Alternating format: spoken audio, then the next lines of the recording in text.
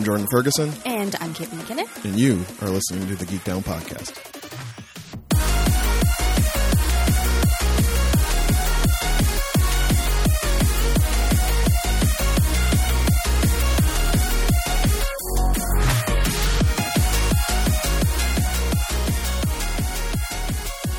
Hi, everyone, and welcome to the Geek Down Podcast, the show where two friends and nerds get together and try and figure out where their fandoms intersect. My name is Caitlin McKinnon. Hey, my name's Jordan Ferguson. And this is episode 74.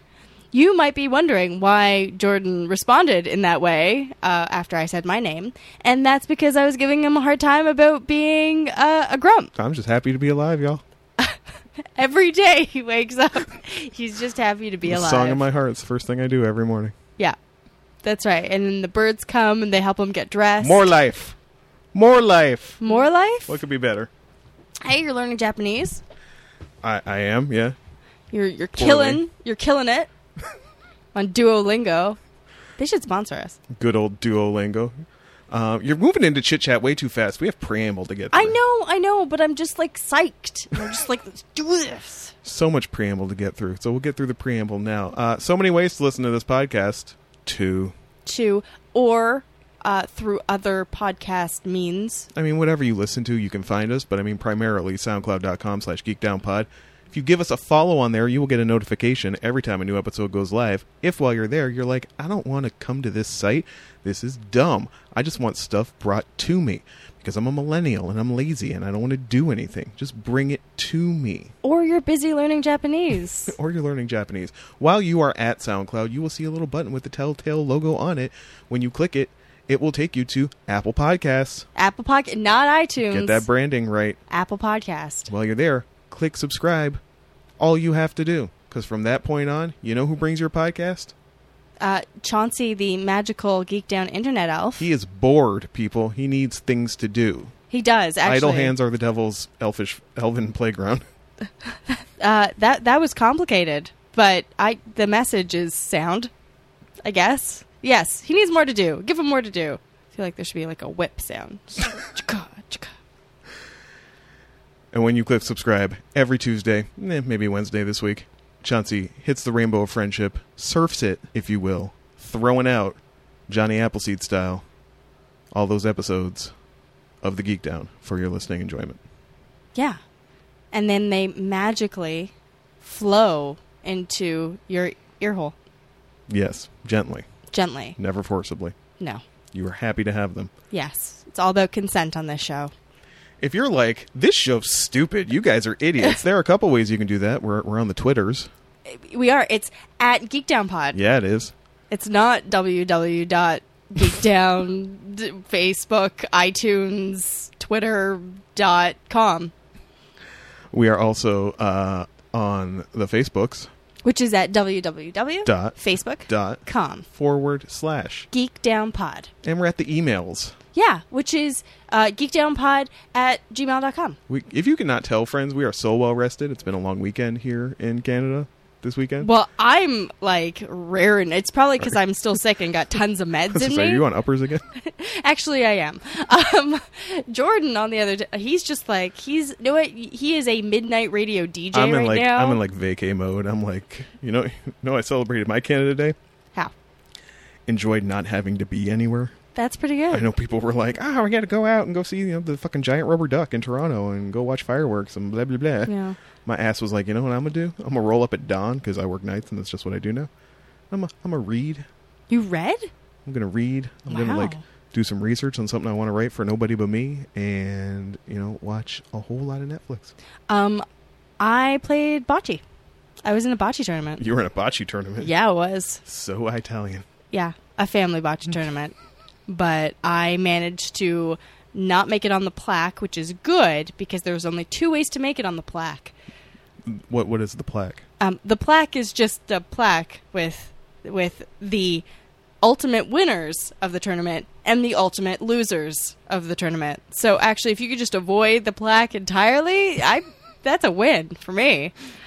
So yeah, because it was my first time, I was just extremely excited not to be the losers. You did not end up on the plaque. No, I did not. And I was actually okay. Good for you. Yeah, it was good.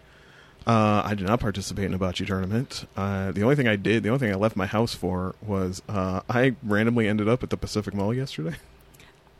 How very Canadian of you. I guess. Regional. The Pacific Mall is it's actually out of Toronto. We kept making jokes that we have a lovely trip up north. Yeah, it is very up north. It's up in Markham, which is a outlying town outside of Toronto. Technically outside of Toronto, we passed a Welcome to Toronto sign. There you go. It is it's just a big Chinese mall. Yep. Out in Markham. Some fake Gucci flip-flops. You gonna get them there. Pacific Mall. You want all the snacks? Pacific Mall. That's why I was sad that I have no money this weekend. Oh, I'm sorry. All the Kit Kats.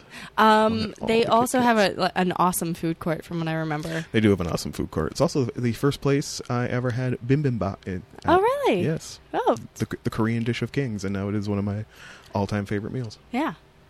Well, it sounds like you had a great weekend. Meh. Wow. You're going on and on about how good it was. Got to go to Pacific Mall. I just said I went. I didn't say it was like soup's fun. Although I did go for Portuguese chicken after that. So. Oh, my God. You got to look on the bright side of life. Got to be optimistic like me, Jordan. God, you are unbearable today. I am on so many drugs, guys. Also, though, you know what I'm optimistic about?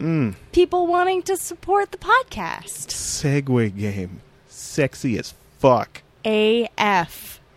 And you can do that by going to our Patreon page. Patreon.com/geekdownpod. There you will find posts about upcoming episodes, awesome playlists that are done by mostly Jordan and then sometimes me. And this week's, or this last week's, was not hair metal, as I said. Thank Christ. But I did go with a Canada theme, or Canadian artist theme, which I enjoyed immensely.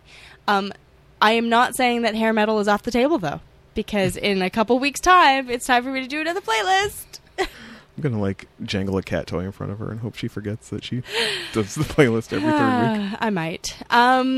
And what else is on there? There are... Sometimes there are show notes and corrections and things of that sort. If something gets mentioned in passing on the show and it's like, you know what, you might want to look that up later. Yeah. I'm not going to make you do the work. Be like, here it is. Here it is, friends. Oh, yeah, and then there's the bonus episode. There are the bonus episodes. Yeah. Be due for one shortly, I imagine. Yeah. Maybe as soon as next week. Yeah, very soon. And those are amazingly Jordan learning to play D&D. With my red dragonborn paladin. You remember. That's excellent. I'm very excited. Fire-breathing Batman. That's all I'm trying to do. Amazing. I like that. Batman should just have fire breathing now. So yeah. So now can we move on to chit chat? Are we good? Sure. Yes. Get into the chit chat. I'm on a lot of drugs because I'm still sick, and the doctors won't give me anything for it. Why? That seems counterintuitive to the whole medical practice. It's because it's viral, and they're just like, oh yeah, it'll go through your system, and I'm like, but it's been a week. And I'm not really much better. I'm a little bit better. I'm not in as much pain. But my throat still feels like someone took a wire brush and was like, ah, ha, ha, I'm going to wire brush your throat. And it's still in lots of pain. And I get fevers every once in a while. And I get all sweaty and clammy. And had to stay home from work on Friday. So I really wanted them to give me something. And they refused. Yep. Good time. So I am self-medicating. Oh. Yeah. Delightful. So I am on a lot of things, including caffeine pills. Yep, there it is. Because I don't drink coffee, so it's totally normal. It's normal amount of caffeine. Yep, I Twitch will go away in no time. Yep. Sure. Yeah, the whole face spasm, actually. Well, that's far more exciting than I had. I'm on a 4-day weekend right now. Oh, that's nice. Which is kind of dope, I guess. Also means I've kind of been bored because I have no disposable income right now because gotta go back to the dentist. Because you're a grown-up. Yeah, super fun. I haven't been to the dentist in 10 years. Oh my god, yeah. Finally, I'm no longer the record holder. This is why I have to go at least once just so I can no longer be the record holder. Yeah. People be like, have you been to a dentist? I was like, yeah, motherfucker. I went to the dentist 2 weeks ago. You gonna go back to the dentist? No, we'll see. probably not. We'll see. Not unless I come into some money. Yeah, they making it sound like, because I mean, it's gonna take a couple sessions. Yeah. To hang with the hygienist, to get this all taken care of, and they making it sound like, you know, even though I have like, you know, ample funds that my insurance covers me for, only like 2 cleanings are going to be covered at 80%, and after that they're going to charge me full price. So we'll see what happens there, Fram. Yeah. Once they stop being $50 a visit, see if you see my ass again before next April. Yeah. I'm going to call you. You're going to be like, nope. Just wanted to check in. You know, they're always like super friendly, like. Yeah. So to make sure everything's okay, you know, you're due for a cleaning, and you know what else I'm due for? Not to pay $300 for it. So yeah, you can miss me with that. Yeah, it'll be Thanks. fun whenever I go back. I'm sure my mouth is just riddled with cavities. Well, I mean, but hopefully they don't plaster it on a 50-inch, you know, television LCD flat screen. And then to really, with the laser pointer to really get into. This is, what plays in my head is that Simpsons scene with Lisa and like her teeth going through her face. The big book of British smiles. Yeah. Besides me being sick though, I've done nothing because I've just, every single day after work, I felt like crap, gone home, gone to bed. So I have done nothing all week, and it has been super boring. I haven't even watched anything because I have been so tired. He's giving me a look, folks, but it's true.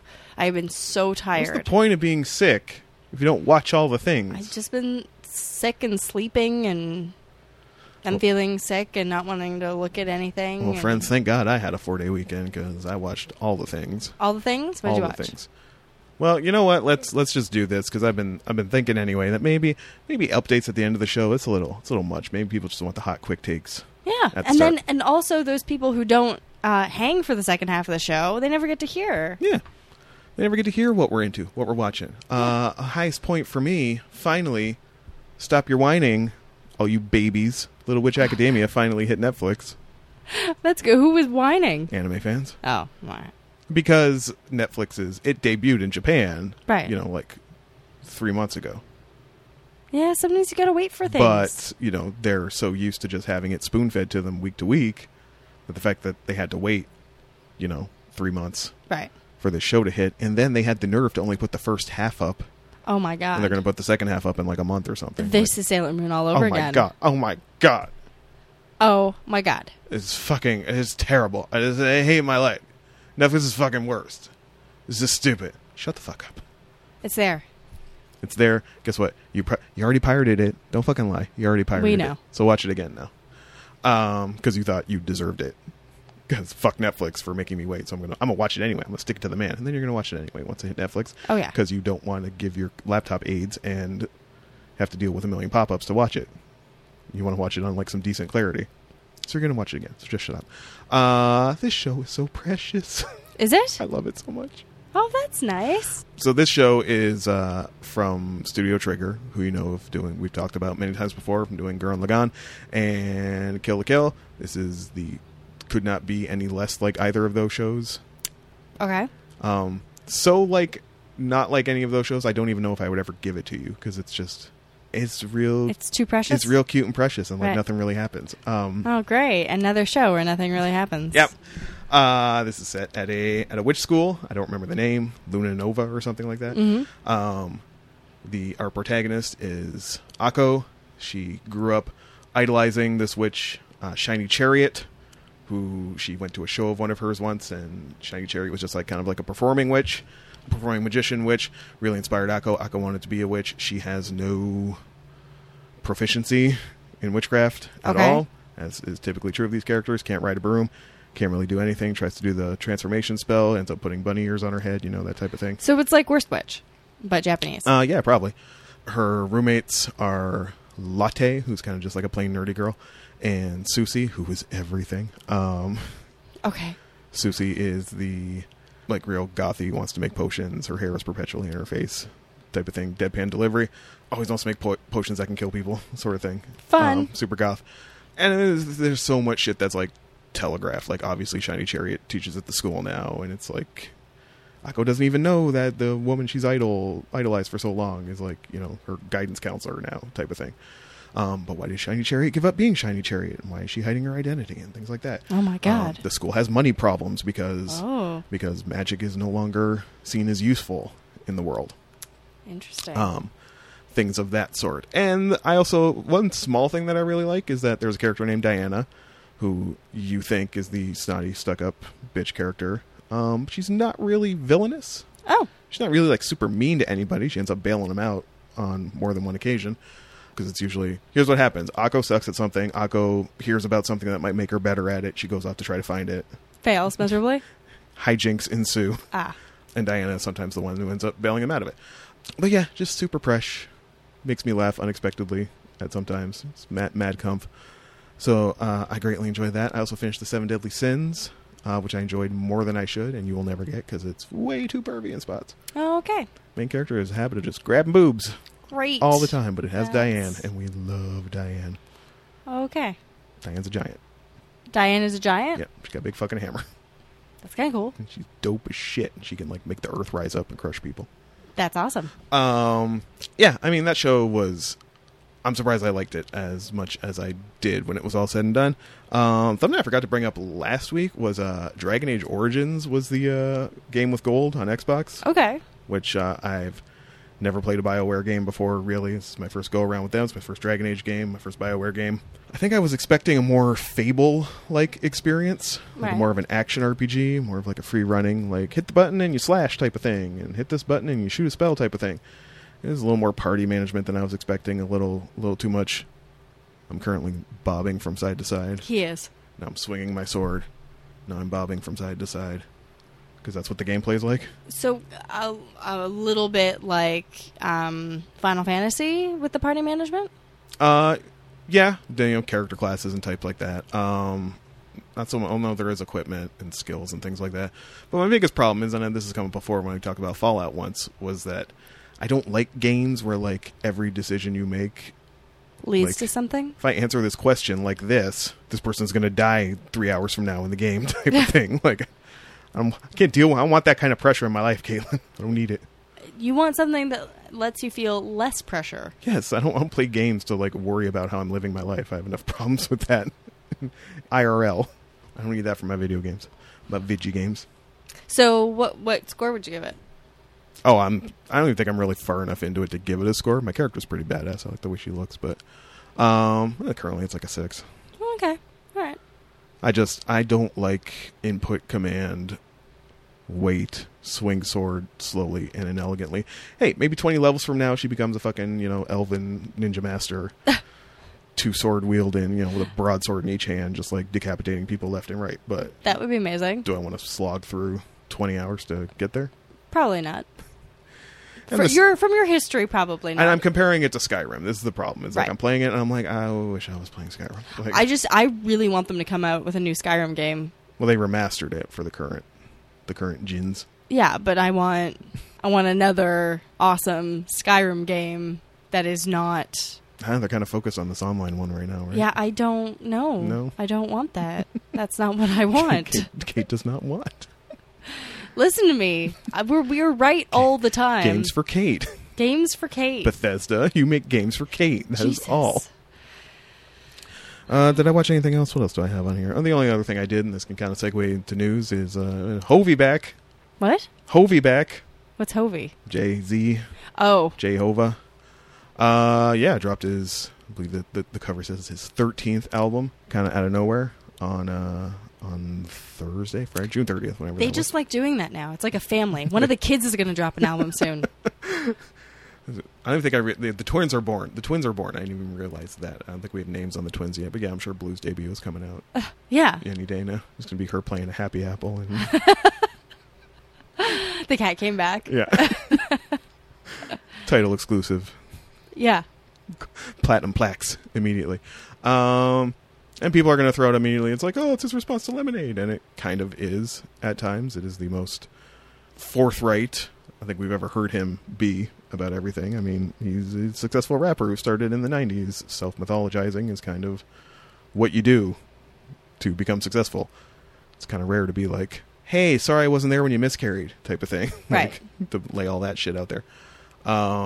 Production, very soulful, very soul sampley. Hey, when you're rich, you can pay for this shit. So it's real fun when you don't have to try and save money using Casio keyboards to make your beats. And you can go chop up some samples. But poverty is the mother of invention?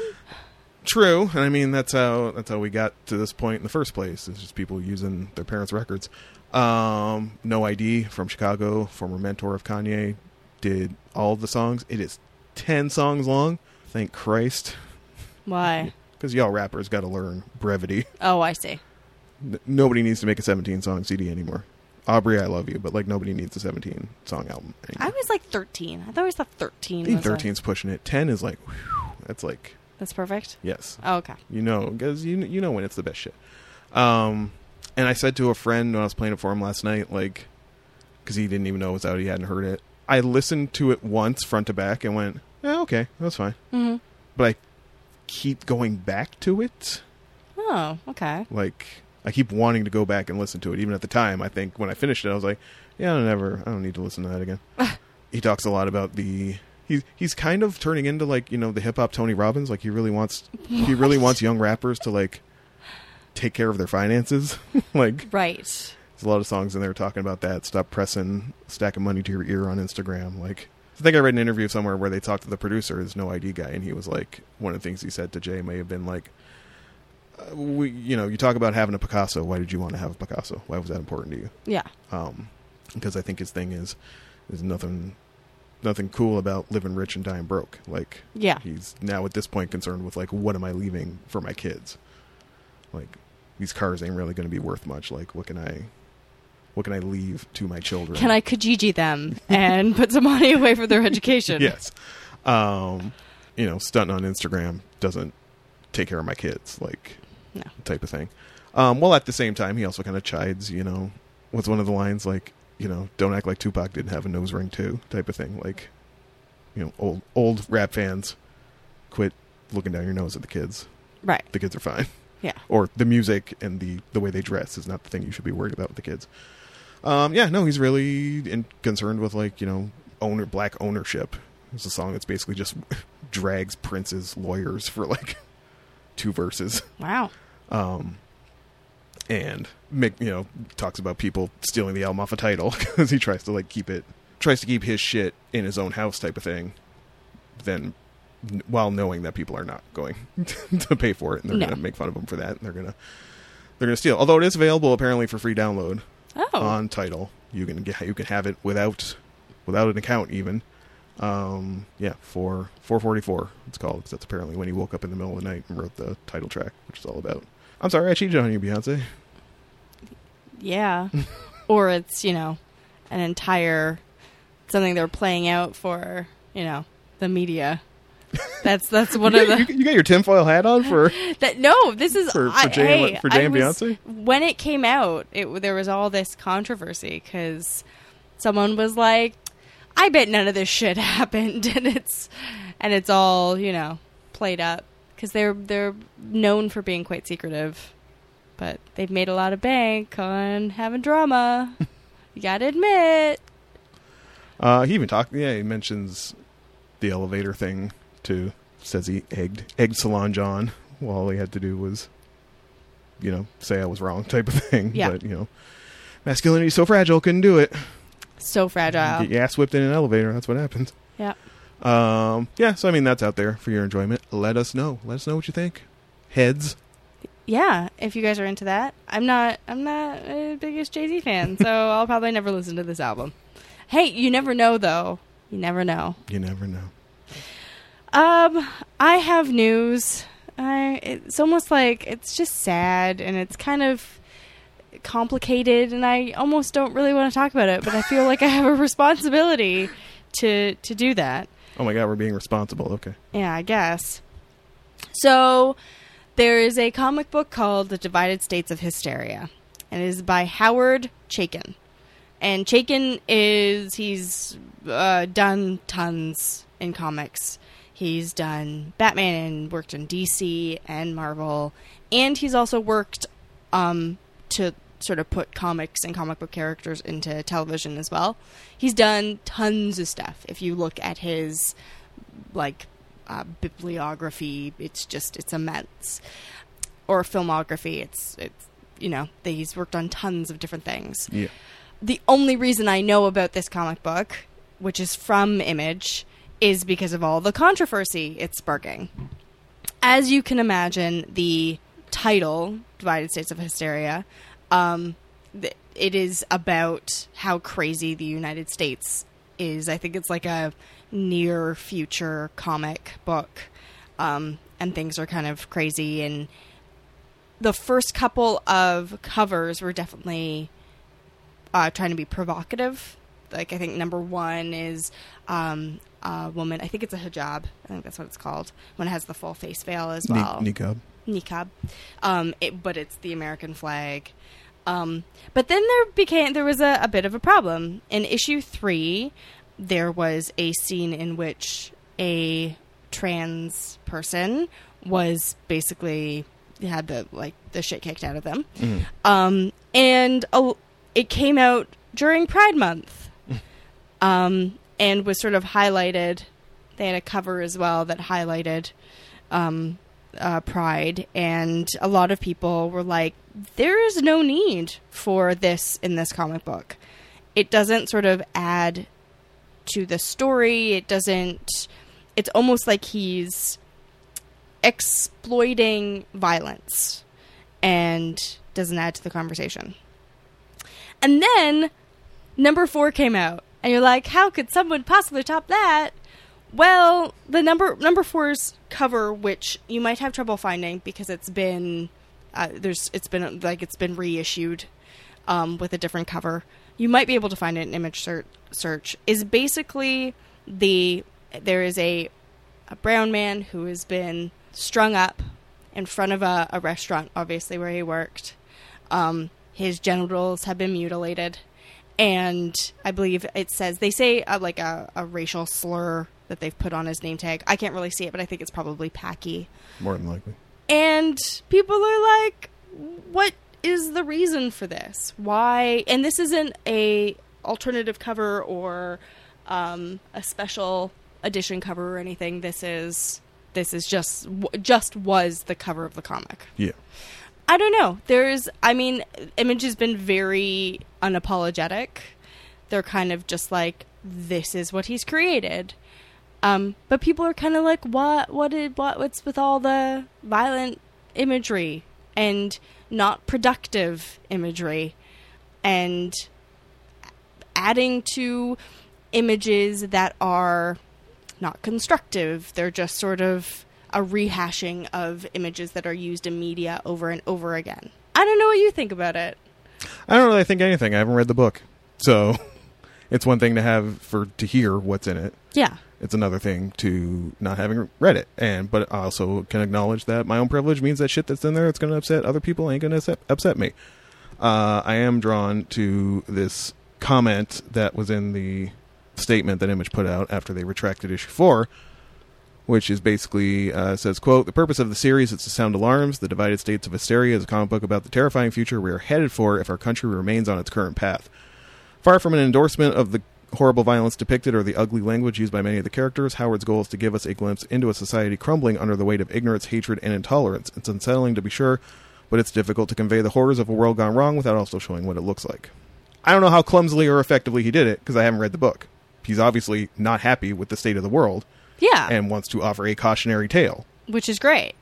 But, again, I can't speak to it. I just know what people are telling me. I did not hear about this comic at all until you sat down and told me about this story. I kept seeing some things on Twitter recently about Chaykin this, Chaykin that, Chaykin getting dragged here and there. I did not know that this was the book in question that he was getting dragged for.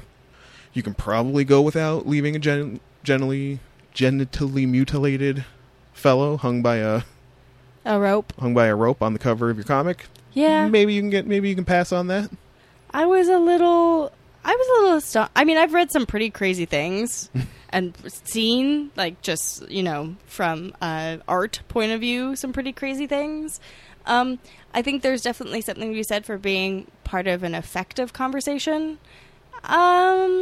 sometimes you can talk about the horrors and even draw the horrors of the world with just depicting them a certain way.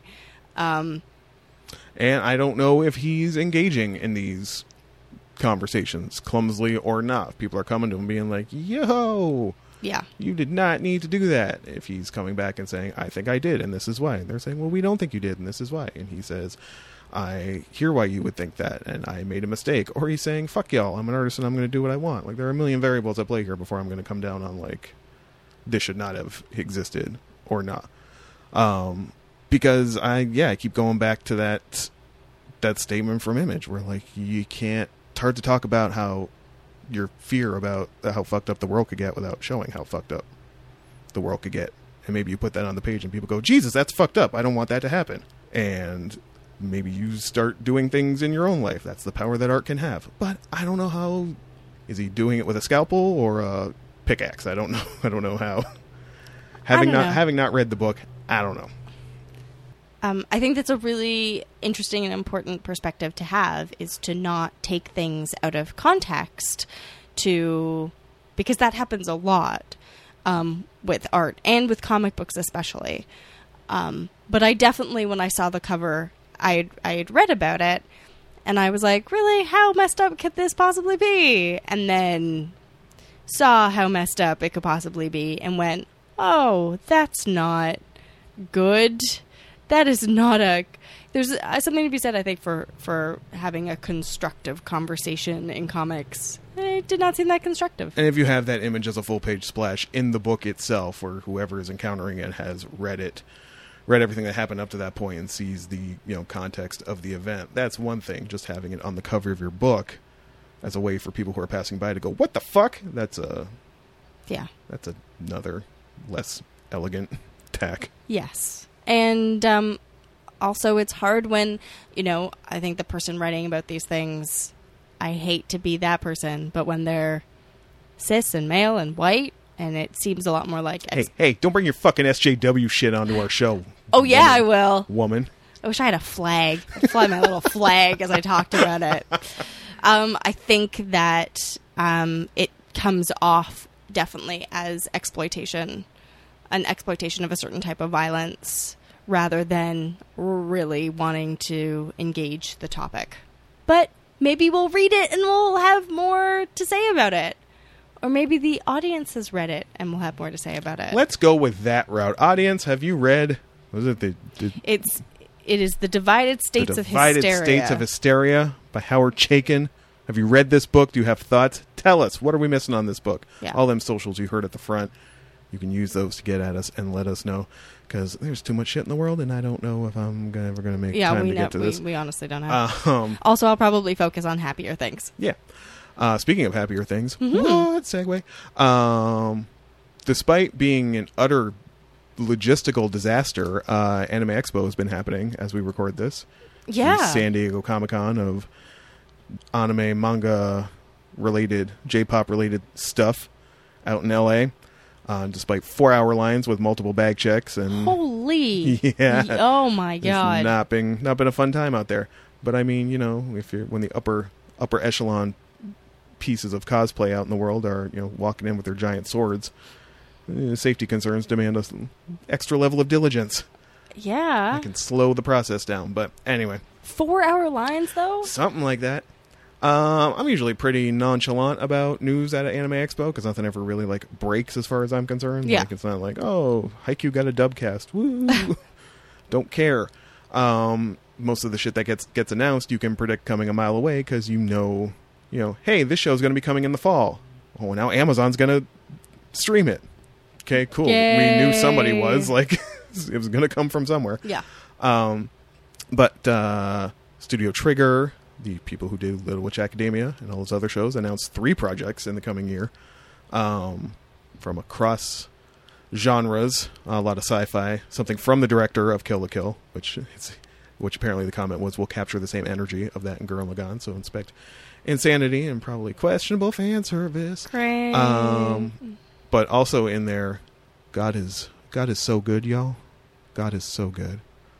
We get our first briefest of glimpses of what will ultimately be Furikuri 2 and 3. Or as Caitlin calls it, Fooly Cooly. Fooly Cooly, FLCL, a show that was brought up way back in the day. One of the earlier things I gave Caitlin. Probably. Next week we're going to be talking about our canons. Yes. A special topic for episode 75. We'll be talking about those things like what are the Mount Rushmores of our geekery type of thing, which I don't think has ever really come up on the show. No. When we set numbers, if we get less than 10, I'm going to have to really think long and hard about if Fooly Cooly makes the cut, but it's part of the conversation to my life. I don't know. I think we should maybe have numbers, or else I might just go on and on and on. We will put parameters on this. So I don't know if it's like the Mount Rushmore of my nerdery. I don't know if it's in there, right. but it's definitely, if you're going top 10, it's in there easily. So this was the first glimpses. I don't remember the plot. They alluded to some of it. Not really. Takes place years after the events of the original Fooly Cooly. The only character announced that comes back is Haruko Harahara, the Rickenbacker bass swinging alien girl on the Vespa scooter. Oh, I thought, what's his name with the Band-Aid on his head? You do see a dude with a Band-Aid on his head. I don't know if that's Naota or someone else. Oh, okay. Who knows who's got robots coming out of their heads Who in knows? this one? It could be If anybody. robots are coming out of anybody's heads, here's the thing. This show might just be like, fuck it, we're going to do something completely different. Robots could be coming out of my head. Yes. And so, yeah, Anime Expo, we got our first glimpses of that. This is a co-production with Adult Swim, because they're like, man, we played the fuck out of that show back in the day. You know what would be cool? More of it. More. And so they threw open the Turner sacks of money, and Japan was like, cool. Thanks. Let's go make some of this. Not for nothing, we already knew the Pillows were coming back. That is a new song in the trailer.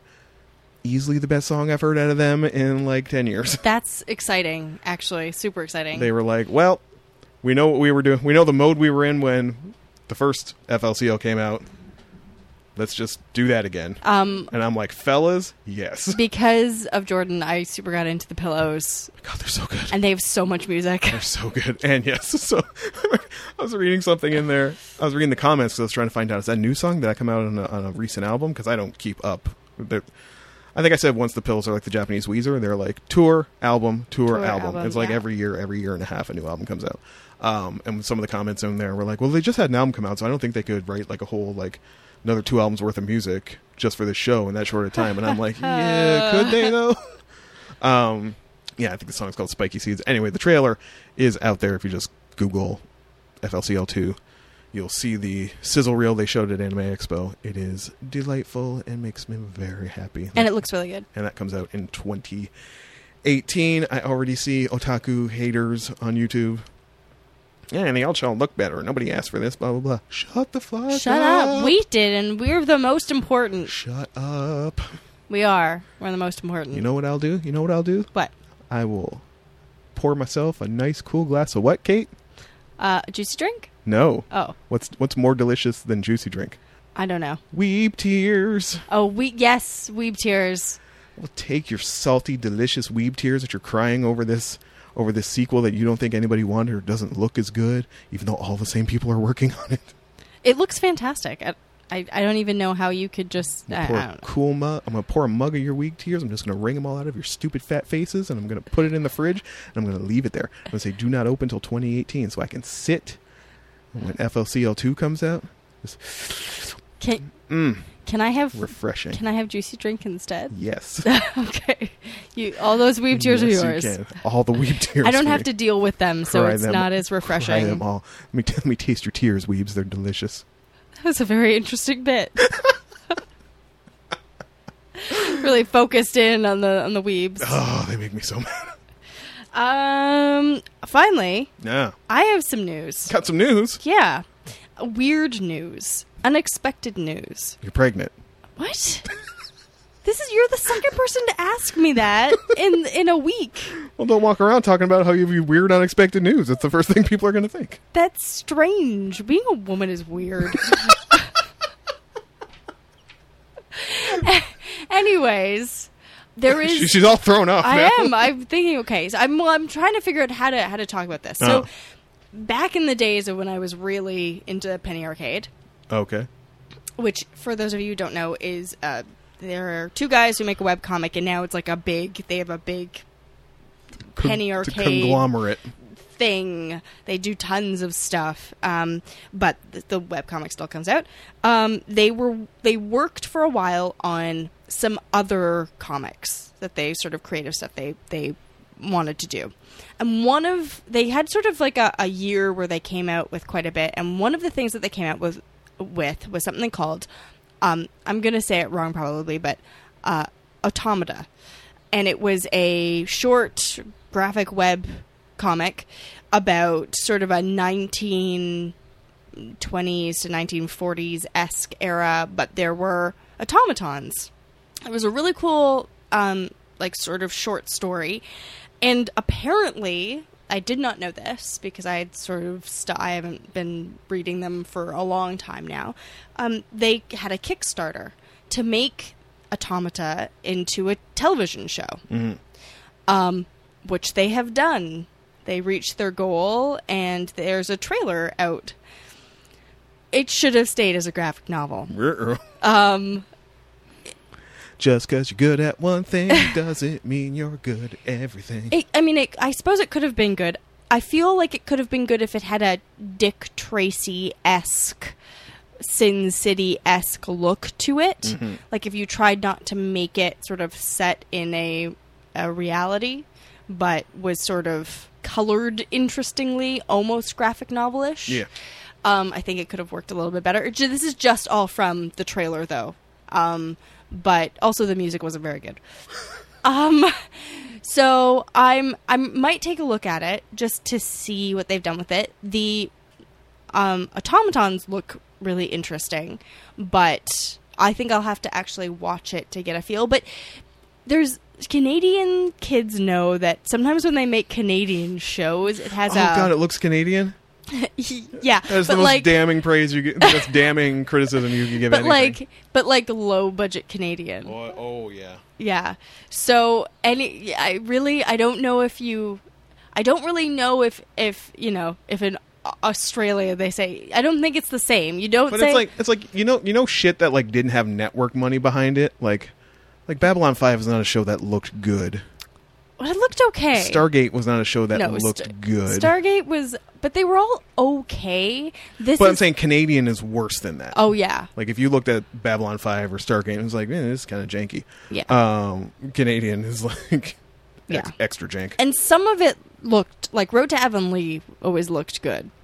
Anything that they could set it back like 100 years, or we just use this rickety old house that's already there. Awesome. Yeah. This show's historical now. But having to sort of do something different on a low budget was not great. They made some improvements, but still, it looks Canadian and low budget. Like Haven. What even is that? I think it was a sci-fi show that was filmed in like fucking PI or something. I don't know. A lot of old wrestlers ended up working on it. No. Well, anyways. Based on a Stephen King thing, I think. I don't know. No. So yeah, there's no other way I can really describe it. So, but take a look, and then you can tell me if you have an equivalent in your country. If you're like, oh yeah, it looks like... What are your janky domestic shows, other countries? Let us know. Kira, Australia, let us know. Yeah, we would love to check out some stuff from your childhood that's terrible. Oh my God, yeah, send us all the bad kids TV from when you were growing up. We would love it. We want all of it. So yeah, but that's it. That's all the news I've got. All right. I wish I could end on a happier note. Saga still good? Saga is still good. I would have liked to have gone on happy, but then I glanced at my notes and realized I have a bunch of points here that I totally forgot we didn't talk about. I gave this to Kate. I didn't give it to her. I was like, hey, this is here. I'm going to watch this, or I'm already watching it. I'm going to want to talk about it. And I happen to be on my lunch. Feel free to watch it as well if you want to know. And I started watching it because I was on my lunch. And so I had read about this. I knew it was coming. I suspect this may also be a thing where it got cut for length. Mm-hmm. So like not that it's good, but like the worst portions are just shoved at you more than... Not that it's not bad, but it seems real bad because you're just getting all the bad shit. It's like, we got an hour, so let's take all the most salacious shit and throw it at you. Not that it's good to begin with, but I knew this was a thing that was coming out. I had seen a trailer for it a while back. It's called Tokyo Girls. It is a documentary by a director named Kyoko Miyake about the culture of idol fandom. Which is weird. Specifically in Tokyo. And I mean, listen, you're like, I know you're out there, listeners, and you're like, Jordan, this is totally your thing. You love the queens. Not like this. No.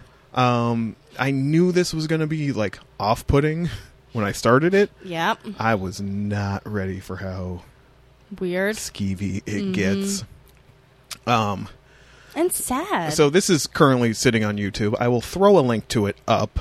I don't know how long it's going to stay. It is still up. I thought it would have got taken down by now.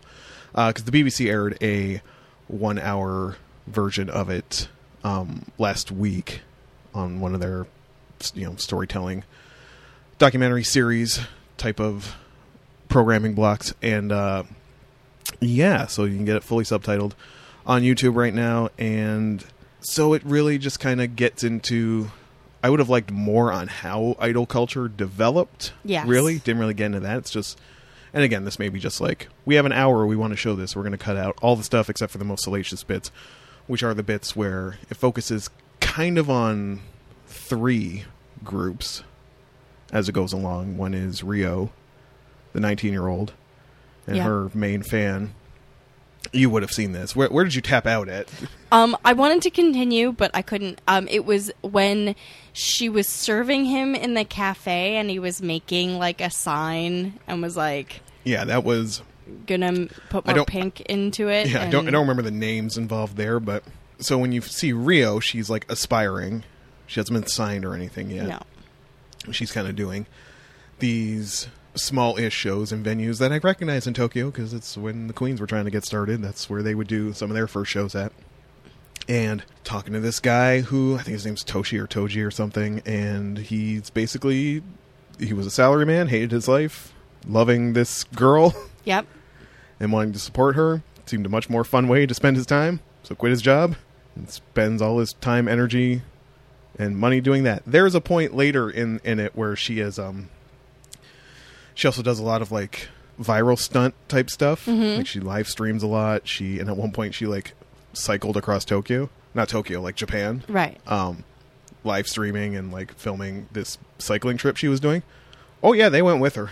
Oh, weird. You see homie in like a fucking like bike and a fucking like spandex suit on. Like he's right there ready to go with her. Oh. So that's like the first one you see. The second one you see, I believe the group is called P.IDL. And this they're like a budget version. So the atom bomb of idols, really, as far as I know, and I'm speaking somewhat uninformed here, but AKB48 is what blew idols up. Idols as a thing, they talked to one historian who gets like 2 seconds to basically say he likened Japan of the 90s to London in the 70s. And basically said they had similar sort of economic cycle. Okay. So the economy in London tanked in the 70s and they invented punk. The economy in Japan burst in the 90s and they invented idol culture. Interesting. And the like giant innovation there was AKB48. The AKB stands for Akihabara, which is the nerd mecca of Japan. It's like the electronics district. Right. And they have their own theater. Technically only supposed to be 48, but there's probably like 200 girls in the group. Oh, yeah. Because they're doing shows, like 5 shows a day. And then they also, this is where they do the handshake events sometimes, which is what you saw. Which is also really weird. And this is why the charts in Japan are totally fucked. Like the Billboard charts or the Oricon charts in Japan. They're fucked because it's always, if any 48 group puts out anything. Yeah. Because there's a ton of them now because they franchise.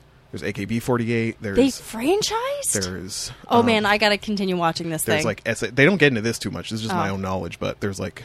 No, there's a bunch for like different regions. Wherever there's a theater, they have their own like... Weird. And NHT48. Like there's a... I'm just making up letters now. But there's a shit ton of them. But yeah, every time any of these groups puts out anything, if you're just talking like sales... Yeah, they always go number one. Because these dudes buy 20 copies of the CD. Oh, my God. Because, as they mentioned in this documentary, you buy a CD, you get a ticket for a handshake, to go to the meet and greet photo handshake with the girls. I don't even think I think that just gets you into the after thing. You probably still have to buy your ticket to the show after the fact. But, like, it's crazy nickel and diming of fans. That's one thing, which ain't cool. The other not cool thing is, like, the dudes are more than happy to do it. Yeah. With alarming frequency. Yeah. yeah, so what you see in kind of the second segment, and like the age discrepancy is much larger here. Yep. She's 16. Mm-hmm. Her name's Yuka. She's in this PIDL group, which also has a cafe that she works at and waitresses at. So when she's not like doing the shows, she's bringing you coffee. Wow, and this is the moment Caitlin's talking about. Well, this dude, who's probably pushing 50, if not over it, Yeah. is, making cutesy wootsy signs about how much he loves her. Yeah. And like I can kind of understand the emotion, because like I have felt it. Well, I felt it in New York, like where you're just like, I am so happy for you, and that you work so hard and that you've done what you wanted to do. But then I leave. Yeah. And I'm cool, and I go meet up with my friends, and we have a drink. I don't then buy a ticket to the next show the next week, or like make signs, or like wait outside for them, like. And the biggest takeaway here is, and this is the salacious bits, is like it gets younger and younger, like 10-year-olds. Oh no. 10-year-old idol group. The discrepancy's not as bad because the fan they talked to was like a university student, but it's That still is like yeah, gets kind of uncomfortable. And then they talk to like their moms sometimes. And it's like, don't you find this weird? Yeah. They're like, no, they're like dads to her, like type of thing. I was a little weirded out at first, but they're all really nice, and they're like dads to her, and it's like, Yeah, no. The one moment where it's like, oh god, as they're talking to one of them, the like 14-year-old, who the university student has like a binder full of like photos that he's taken with her from all the CDs he's bought and all the handshake events he's gotten to.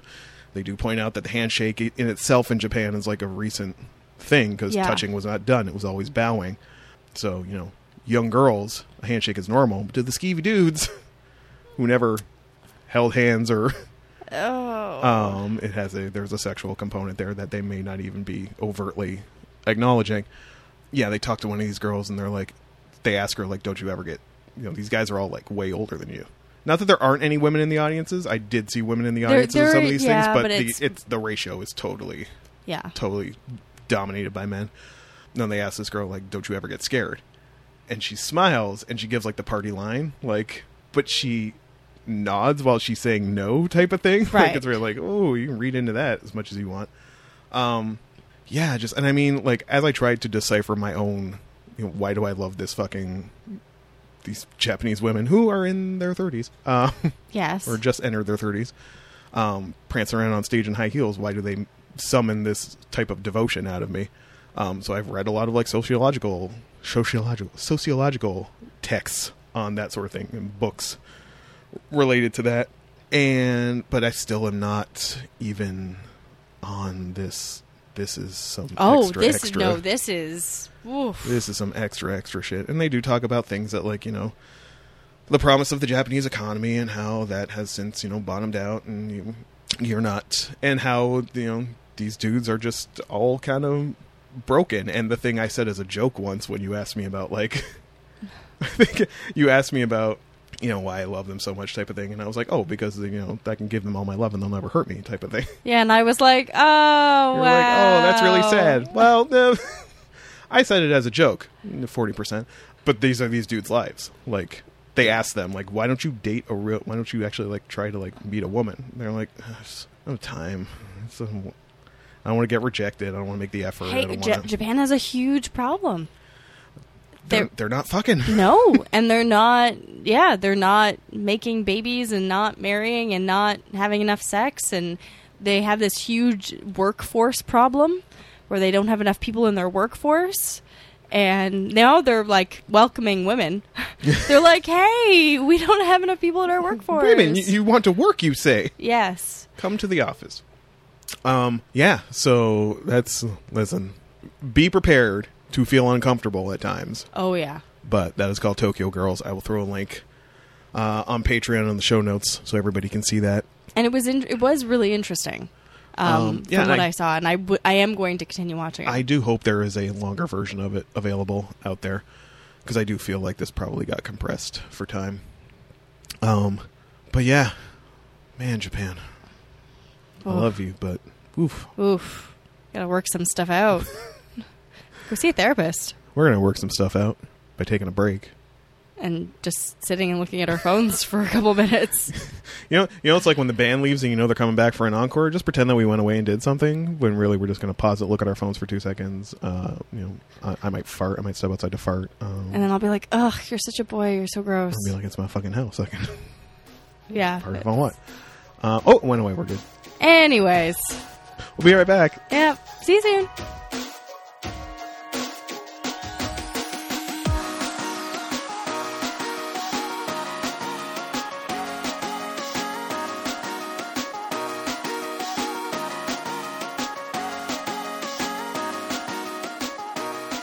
Hey, y'all. Welcome back to the show. This is the part of the show where Caitlin and I talk about the things we brought each other. That's right. But before we do that... We've got some rules. Yeah, we do.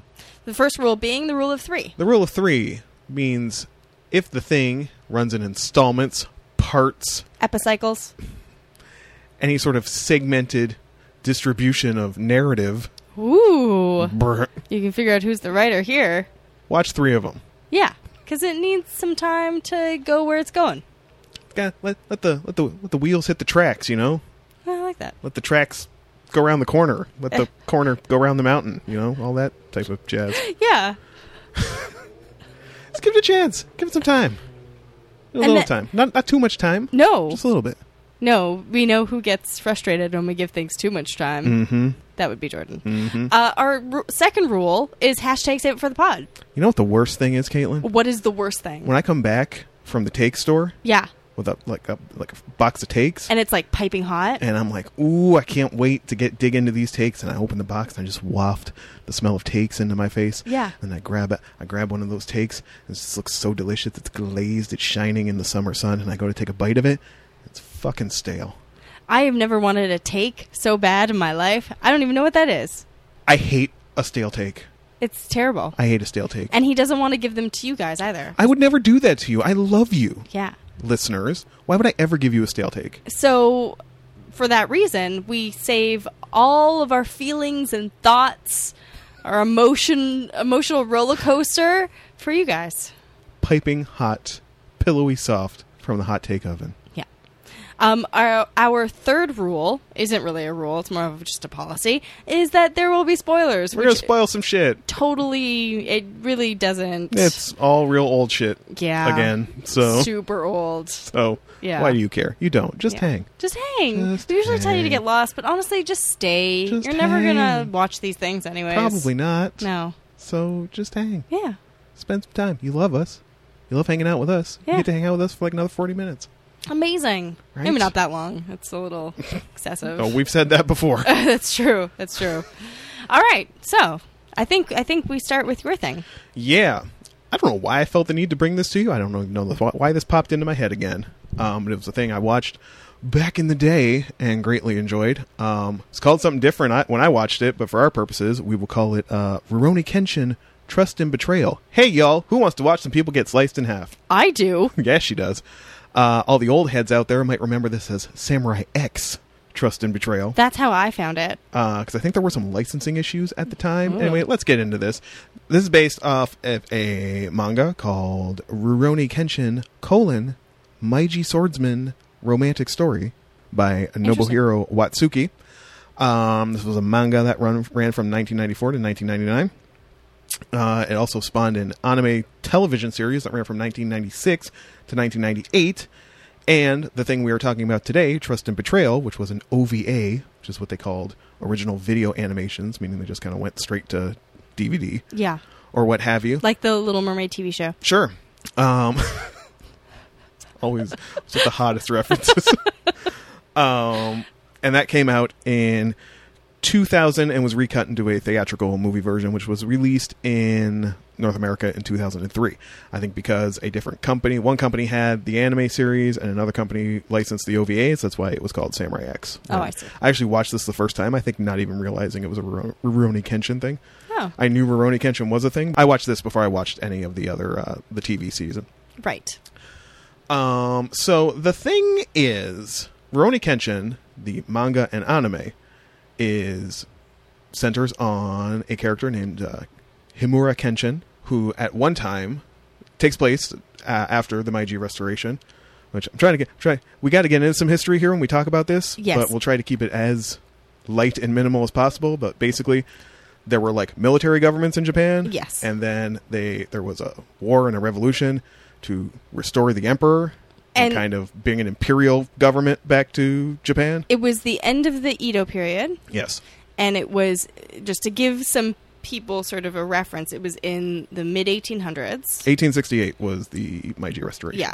And it had to do with their changing their isolationist policy. Yes. So they have this policy. They're not going to trade with anyone. Commodore Perry and the Black Ships showed up, and they were like... Yeah. Some people were like, cool, and other people were like, get the fuck out. Yeah.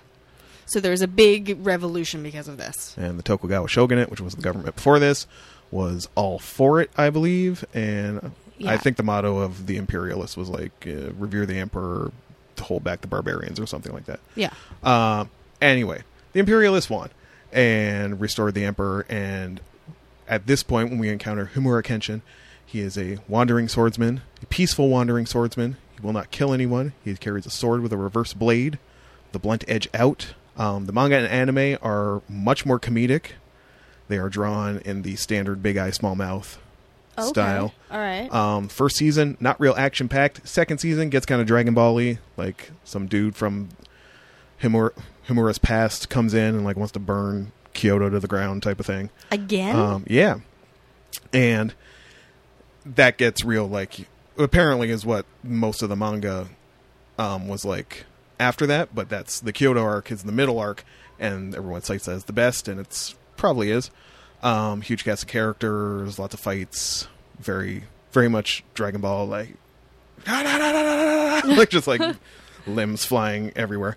And, you know, because the whole thing is like, the whole crux of that, the TV series is like, is he ever going to go back? Is he going to kill somebody? He always said he never would, like, right, type of thing.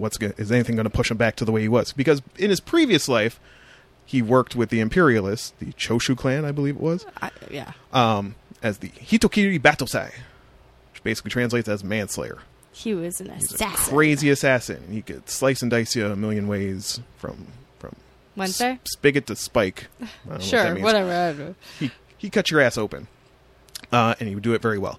And he is now in the era of the Restoration, trying to live a peaceful life. And it's always like, oh my god, is he going to crack? Is he going to kill somebody? Spoiler, he never does. So what happened with the TV show was, as often happens with TV shows and manga, is they ran out of manga. And they had to give...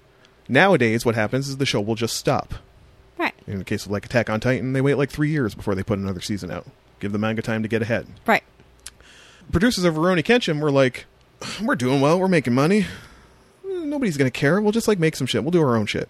And put out some of the worst shit that had ever been done. It was something to do with like Catholics. I don't even remember. But I don't even remember. I didn't watch them. But they got the show canceled.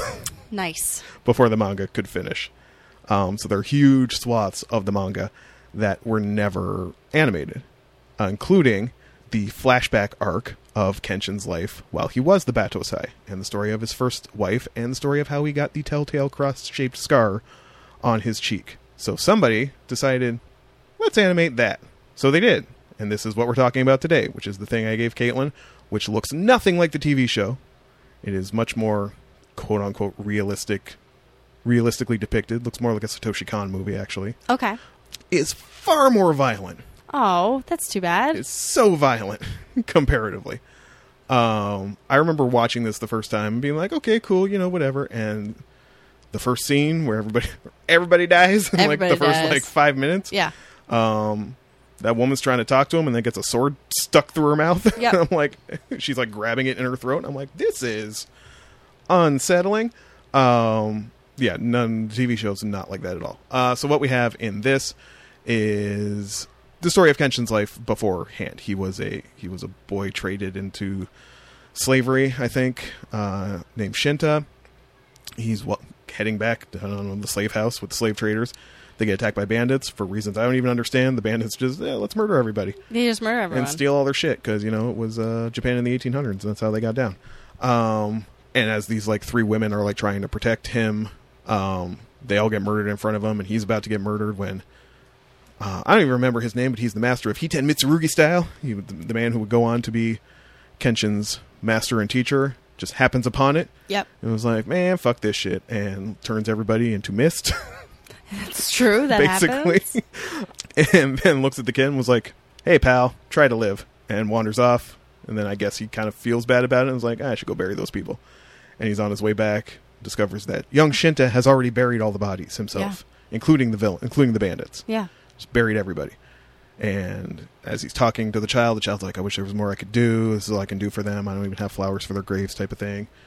And he sees something in him, and he takes him to train him in the ways of Hiten Mitsurugi style. And whatever. He renames him Kenshin. Kenshin wants to use his sword to bring about peace. The world is changing. It's a time of upheaval. We shouldn't be up here on this mountainside. We should go be doing something. He's like, you think you can use a sword to bring peace? You stupid, petulant child. And then he goes off and does his thing and picks a clan to work with and kills a bunch of people. And so that's the first setup we have to get to. What we're dealing with the bulk of the story here is he's not a happy fellow. He's probably in his teens at this point. Yes. Teens, possibly early 20s. He's really only good at killing people. That's kind of the only thing he cares about. Yep. Just killing people. Not that he likes it per se, but he's just like, this is what I'm good at, and I'm convinced I'm serving a larger cause. Yep. One day he is out murdering somebody important, gets into it with a bodyguard who, while completely outclassed by Kenshin, manages to get one nick on his face. Yep. Which leaves the first half of the cross-shaped scar. Because from that point on, every time he's like doing a job, assassinating somebody, the wound opens and bleeds. And then he's wandering the streets. There is word that the shogunate is moving in, and things are not looking good. They may have to bail. I don't know, the two clans fell out or something. Over something.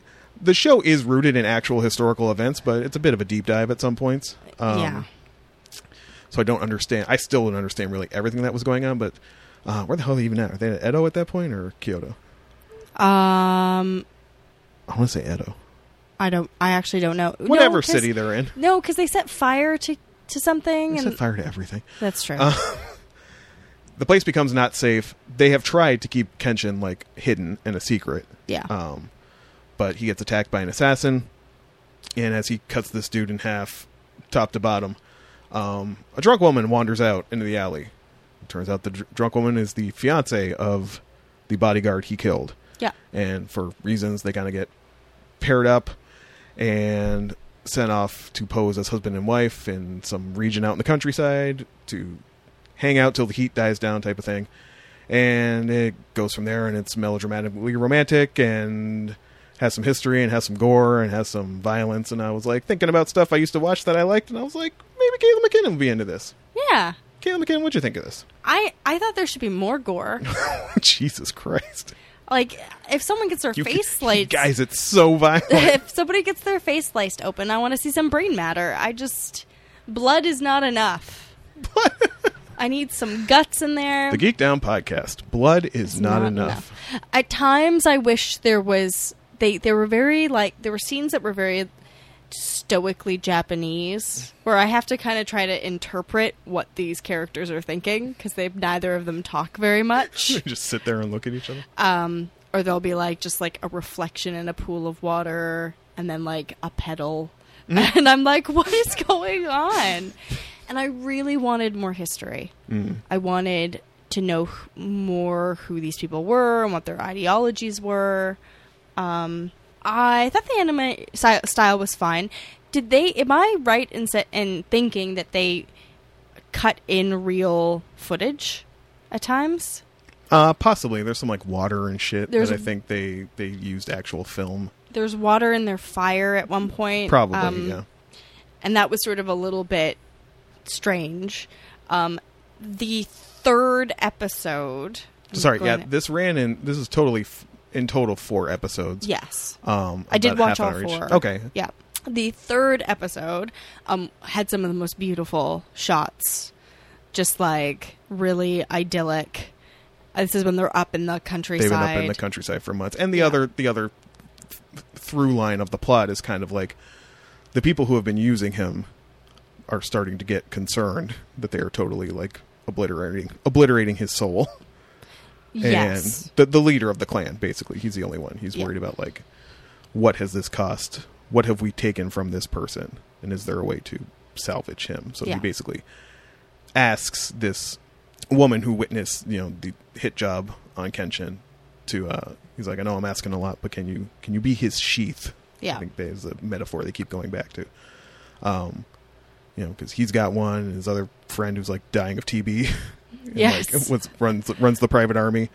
He's got one. He's like, he needs something to soften him. Can you be that for him, type of thing? Yeah. So while they're off living in the idyllic countryside, planting crops just 'cause, and posing as a druggist and his wife, a traveling druggist and his wife, Yeah. type of thing. Yeah, that's the third app. What I also wanted was more about how she got from point A to point B, because she's basically drunk, and he's like she faints basically, and he brings her back to this inn where they're staying at, and then everyone's like, yes, the whore. I was like, how did you jump from like her fiance died just a little while ago to like now she's a whore? Just because you don't know where she's from doesn't automatically make her a whore. I just don't know how that jump happened. So I would have liked some more story about how she got from her fiance dying, which is, they show a tiny clip of right after, but how she went from that to like,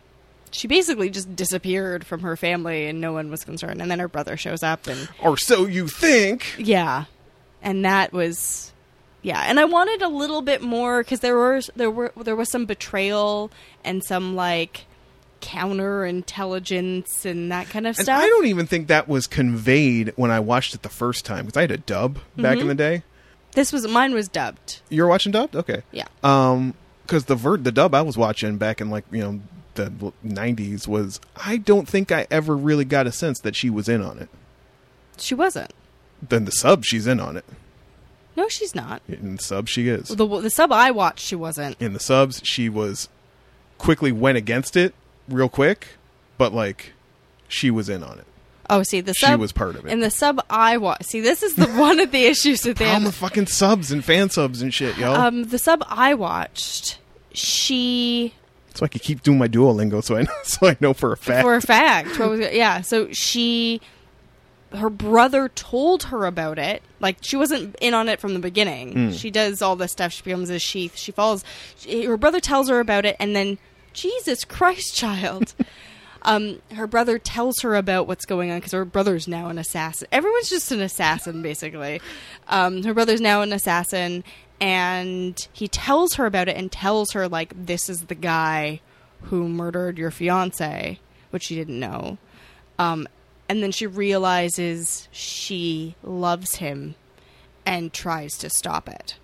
All that part, yes, but in the sub I was watching, it's like all that scribbling she's been doing in the book is about, like, how much she hates him. Oh. And how she grows to love him as they spend time together. Well, native Japanese speakers, if you've ever seen the Rurouni Kenshin OVAs, get at us. Yeah, please let us know.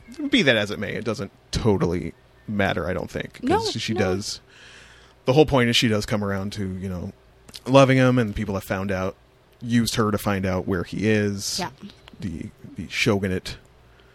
A group of shogunate assassins, helped and tipped off by her brother, who hates Kenshin, and actually there is a sequel to this OVA, which very quickly covers the last arc of the manga. Oh, okay. And the last arc of the manga is about the brother coming back as a fucking Super Saiyan to try and, like, destroy Kenshin's life. The major point of this prequel, I suppose, or yes, this origin, is that she gets murdered and then makes the other half of the X. Yes, as Kenshin is now, he's been told by a guy who's playing both sides. Yeah.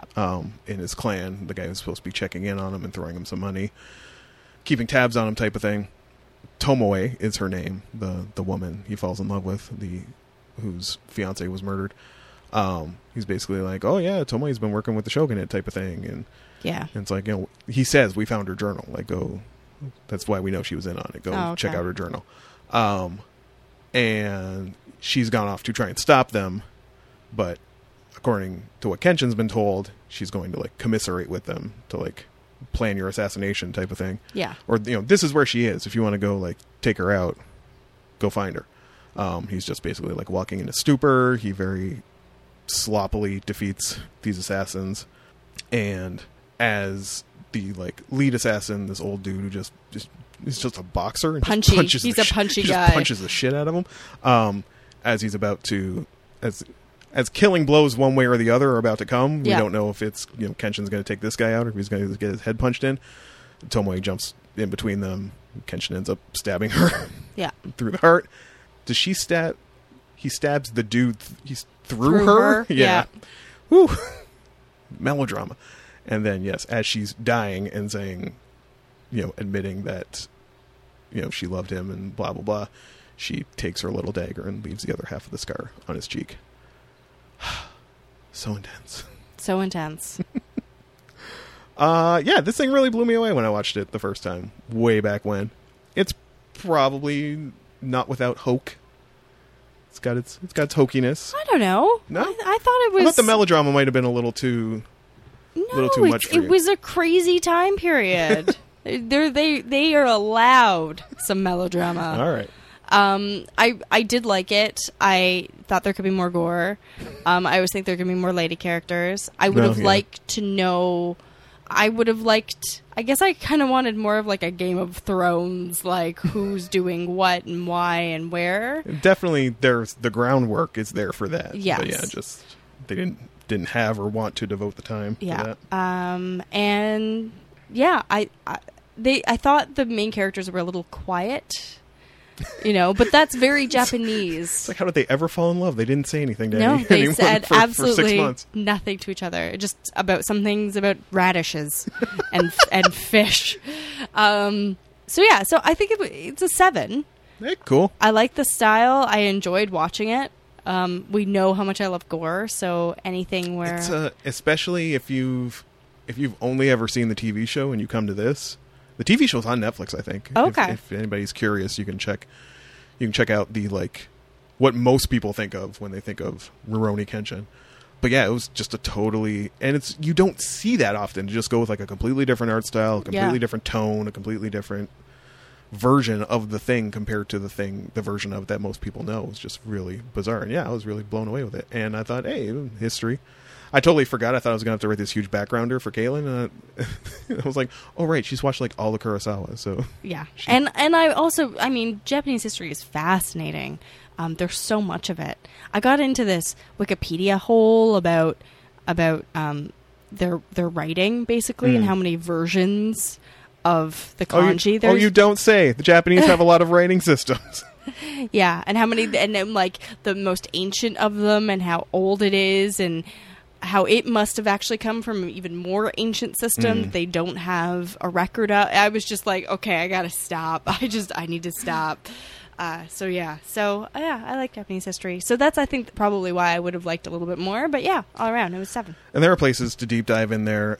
You don't need to have watched the show to watch this. Definitely things get filled in if you've seen the show. Like you see the Shinsengumi a bunch of times. These are like the Shogunate's police force type of thing. You will hear mention of a guy named Hajime Saito, who was a real person in Japan. He was a notable swordsman at the time. Watsuki would take these characters and then, just basically take their names and make characters out of them for the show. So you'll see these characters. The kid isn't even in the show. There's like he's like a preteen. Oh. Remember the preteen in the Shinsengumi? The young kid? Oh, yeah. He tries to fight Kenshin at the end, but he's like got TB and is about to like die at any minute. And they're like, you can't beat him like this. He's not in the show, but he's based on a real historical figure as well. Oh, cool. So those rabbit holes are there for you to go down if you so choose. I started going down them. Yeah. All right. 7. Cool. Yeah. So now on to the thing I brought you. Can two things ever complement each other? So it's not a favorite thing of mine. Okay. But I was thinking of anthologies. And this is one of the only anthologies that I've seen a couple, but a lot of them are foreign films. And I know you hate when I give you foreign films, so maybe one day I'll give you another foreign film anthology. But for now, I thought, you know what? you had mentioned that what you gave me was going to be weird and, well, specifically gory. And it kind of made me think of Tarantino, and then I was thinking about anthologies, and I was like, all right, you know what? I'm going to give you Four Rooms. Four Rooms is a 1995 anthology comedy. I am doing bunny ears here, film. It has 4 directors for each room. The first one being Alison Anders, who's done a million things, and you've probably never heard of them. Alexandra Rockwell, again, done a million things, probably never heard of them. Robert Rodriguez, who most people have heard of, and, of course, Quentin Tarantino.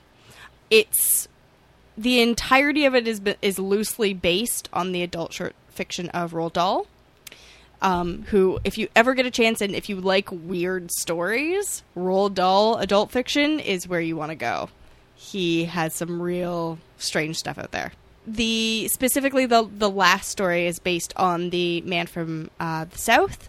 So it's the basis for the last, basically, short, which is The Penthouse or The Man from Hollywood, which is directed by Tarantino. There is sort of all kinds of people in this film, but most importantly is Tim Roth as Ted the Bellhop, who I love as a character, but I could find that Jordan's giving me a look, and I pretty much was like, this is probably how he's going to feel about Ted the Bellhop, which is not great. I think he's a hilarious character. Or as I was calling him by the end of it, Ted the fucking Bellhop! Yes. So much weird swearing in this. Yeah, very strange. It was a very, very strange film. It's based in this fictional hotel called Monsignor in Los Angeles. It's set on New Year's Eve. Ted the Bellhop, this is basically his first night working. Yes. And it starts with the old bellhop who's retiring that night, sort of giving him a rundown, giving him little bits of advice, one of them being keep it in your pants, which of course Ted does not do. And all of the rooms and the night is connected. One of the rooms, it's sort of out of time. Like it happens, they shoot it in one, but things happen in between that room. I think it's the third room. And each one, though the look is similar, they all have a different feel. They're all super weird, but they all have a different feel to them. And it's basically the misadventures and what weird stuff happens in this hotel on New Year's Eve, and poor Ted trying to navigate all this weird, crazy stuff.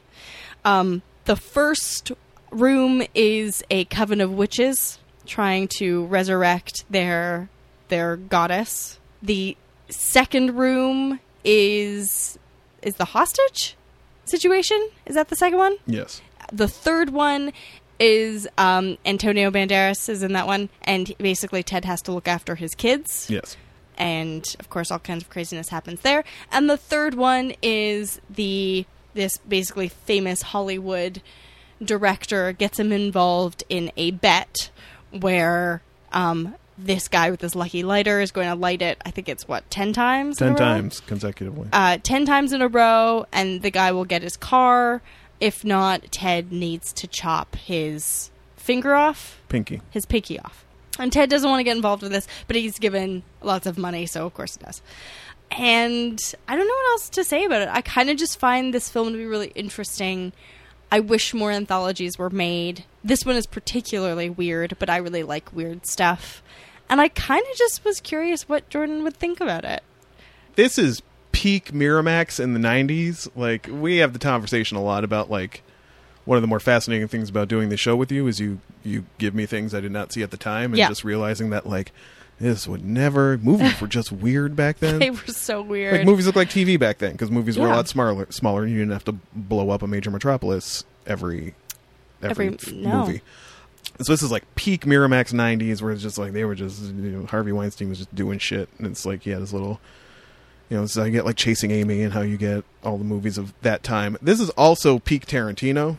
Oh, yeah. It's 1995, so... Yeah, so this is post... that's what I was checking here. This is post Pulp Fiction had come out. This is what I think maybe the first thing he had his name attached to. Post Pulp Fiction, post writing Natural Born Killers. I was thinking about it after I watched the movie. So, when the Wu-Tang Clan blew up? Yeah. Well, I mean, yes. And, like, how, like, they blew up and then they wanted to, like, put all their homies on. So that's how you ended up with the RZA doing a bunch of beats for, like, you know, somebody's cousin. Right. And, like, how'd you get a Ghostface verse on on this album? It's like, well, he's somebody's cousin. And they got on, so they want to bring their homies up. This movie is like the Killer Priest of movies, because I really feel this is post El Mariachi, this is post Desperado, this is post Pulp Fiction. Yeah. Rodriguez and Tarantino were having a moment, and they just wanted to do this thing. So there's like, hey, you guys come too. Yeah. We're gonna give you a little spot to shine. It's a weird. Killer Priest albums are weird. Yeah. And this movie's real fucking weird too. What is Tim Roth doing? I don't know. I love Tim Roth. Can you explain any choice he made in this movie? I think they just told him to be as weird as possible, and he's he did constantly that. like jerking. I know. It's like he's that thing again. She's just laughing about shit that I'm baffled by.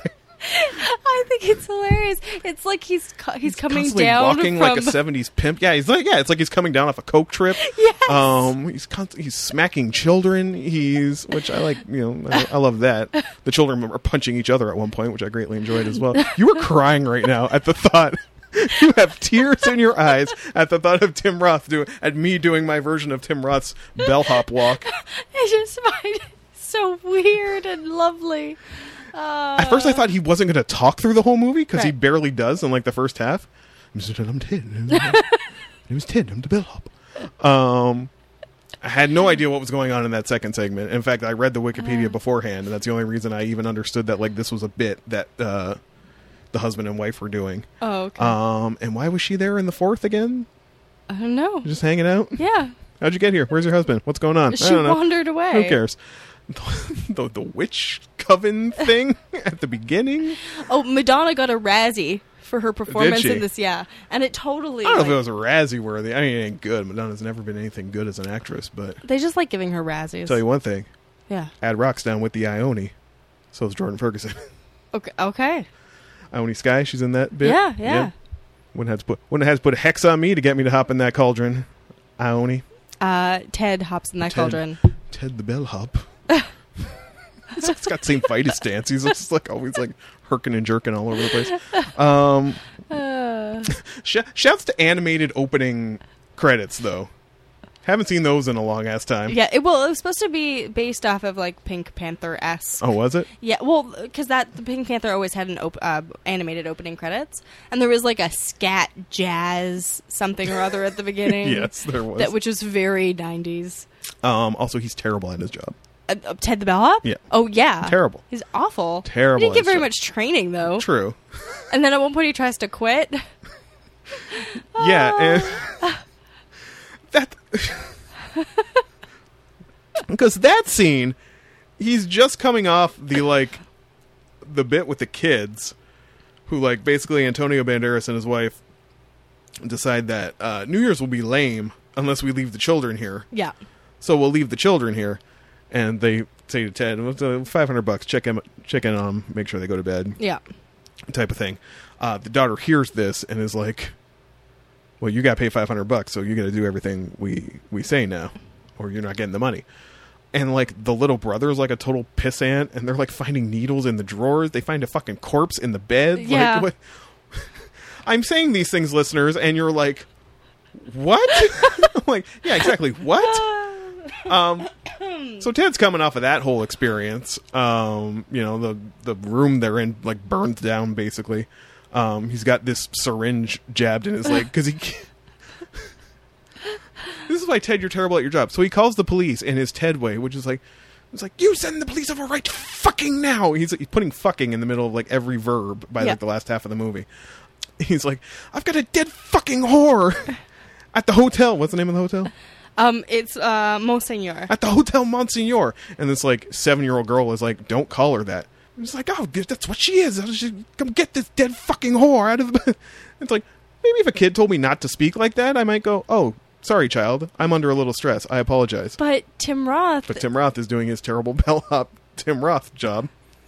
So she, stabs him with a used syringe, and he probably has AIDS now and dies. And I don't think that syringe was clean. Sad end to Ted the bellhop. But he comes out of this and then is like, decides, fuck this, I'm out of here. Tries to call his boss, who's Kathy Griffin, Yeah.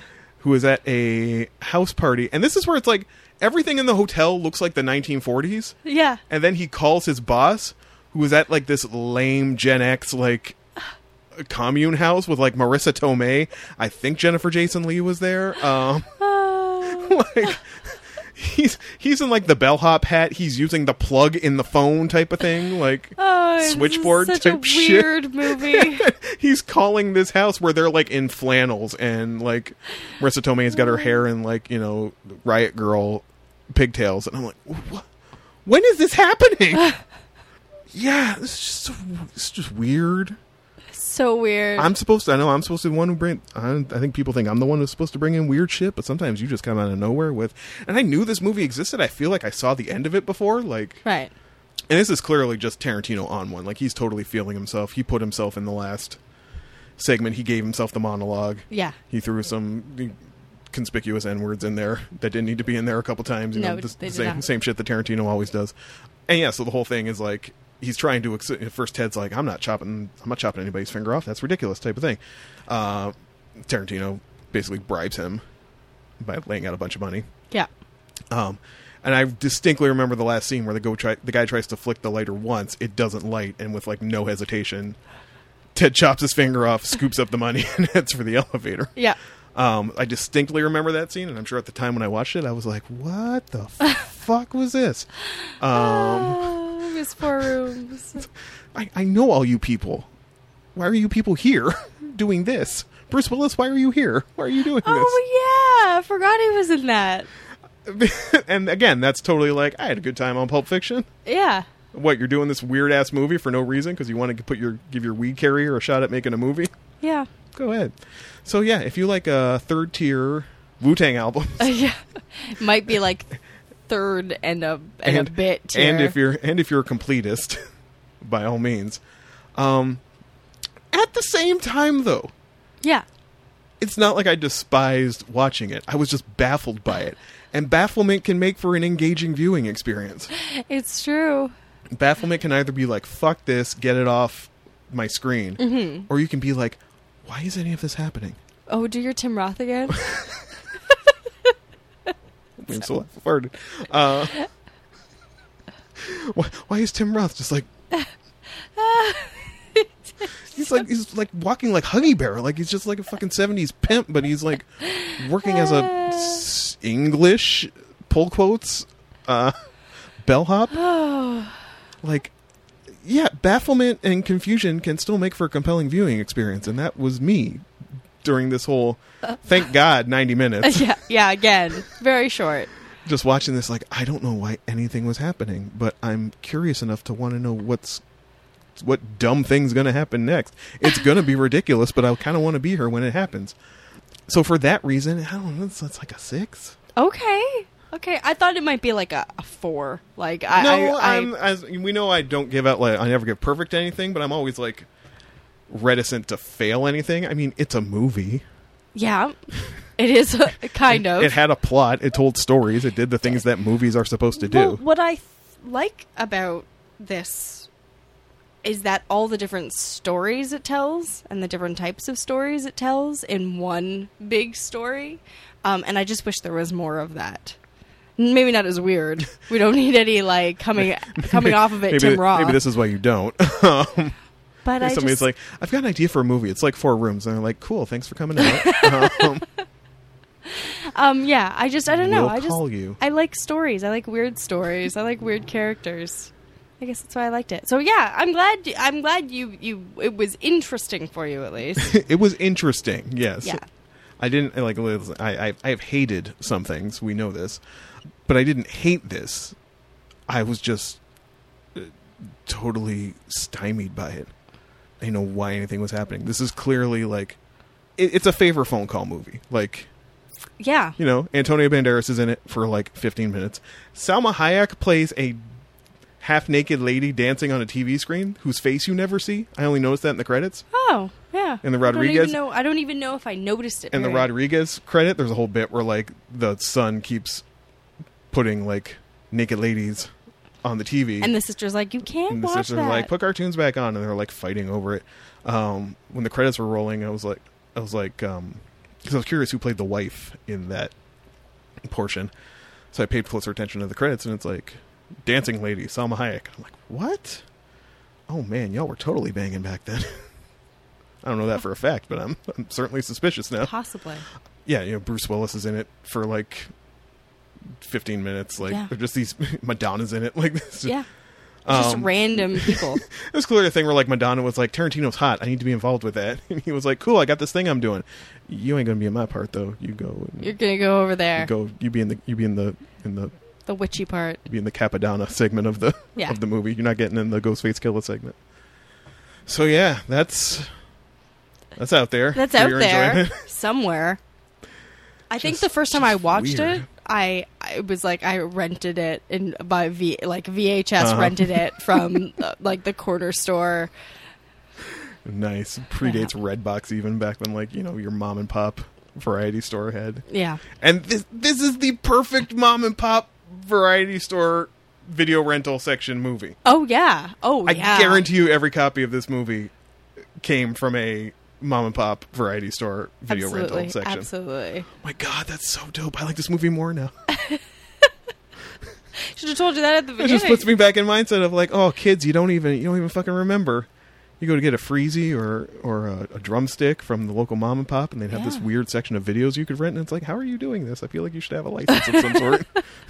Yeah, ours was it was a little further than the closest quarter store, and it had this whole video But section. it was worth it because they had the video section. Oh man, I rented Train Spotting. Nice. But I was like real young to be watching Train Spotting, and yeah, everything. Interview with the Vampire, all of the '90s movies came from that store. My god, amazing. Well, maybe Yeah. one of those will come up next week when we talk about our canons. Yeah, Oh my god. That's like a whole other show, though. I just about like variety store movies finds. you rented on variety store finds. VHS finds. Oh, because kids, if you didn't have one in your local Quickie Mart, you were You've missed out. missing out. Yeah. It's just the weirdest selection of movies. You weren't getting like a fucking like Star Wars prequel installment there. You were getting like fucking 4 rooms, and I'm amazed you found Train Spotting at one of these, to be honest. Yeah. Anyway, God, good times. Good times. This show's good times, Yeah. but we can't give you too much good time. No, we gotta go. We gotta go. My throat's starting to hurt. Caitlin's sick. She's coming down. I'm coming down off She's the high. she's getting all jerky like Tim Roth.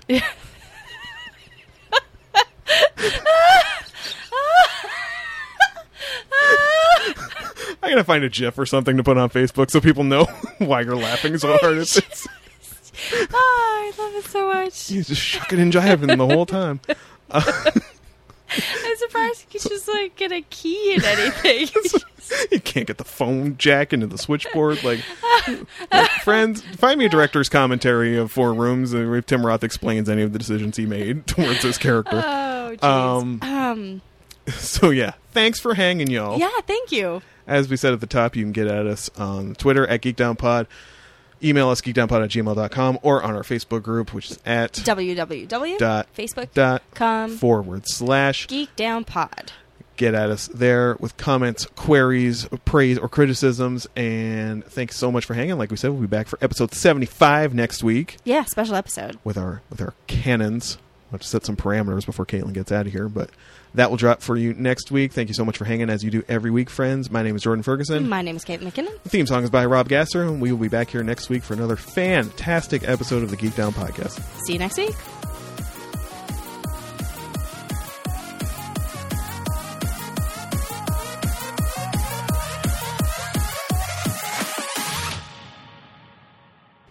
Also, I like you. You're great. God, you're just like a cat. You're just like a grumpy cat that's like, I just want food. Yeah.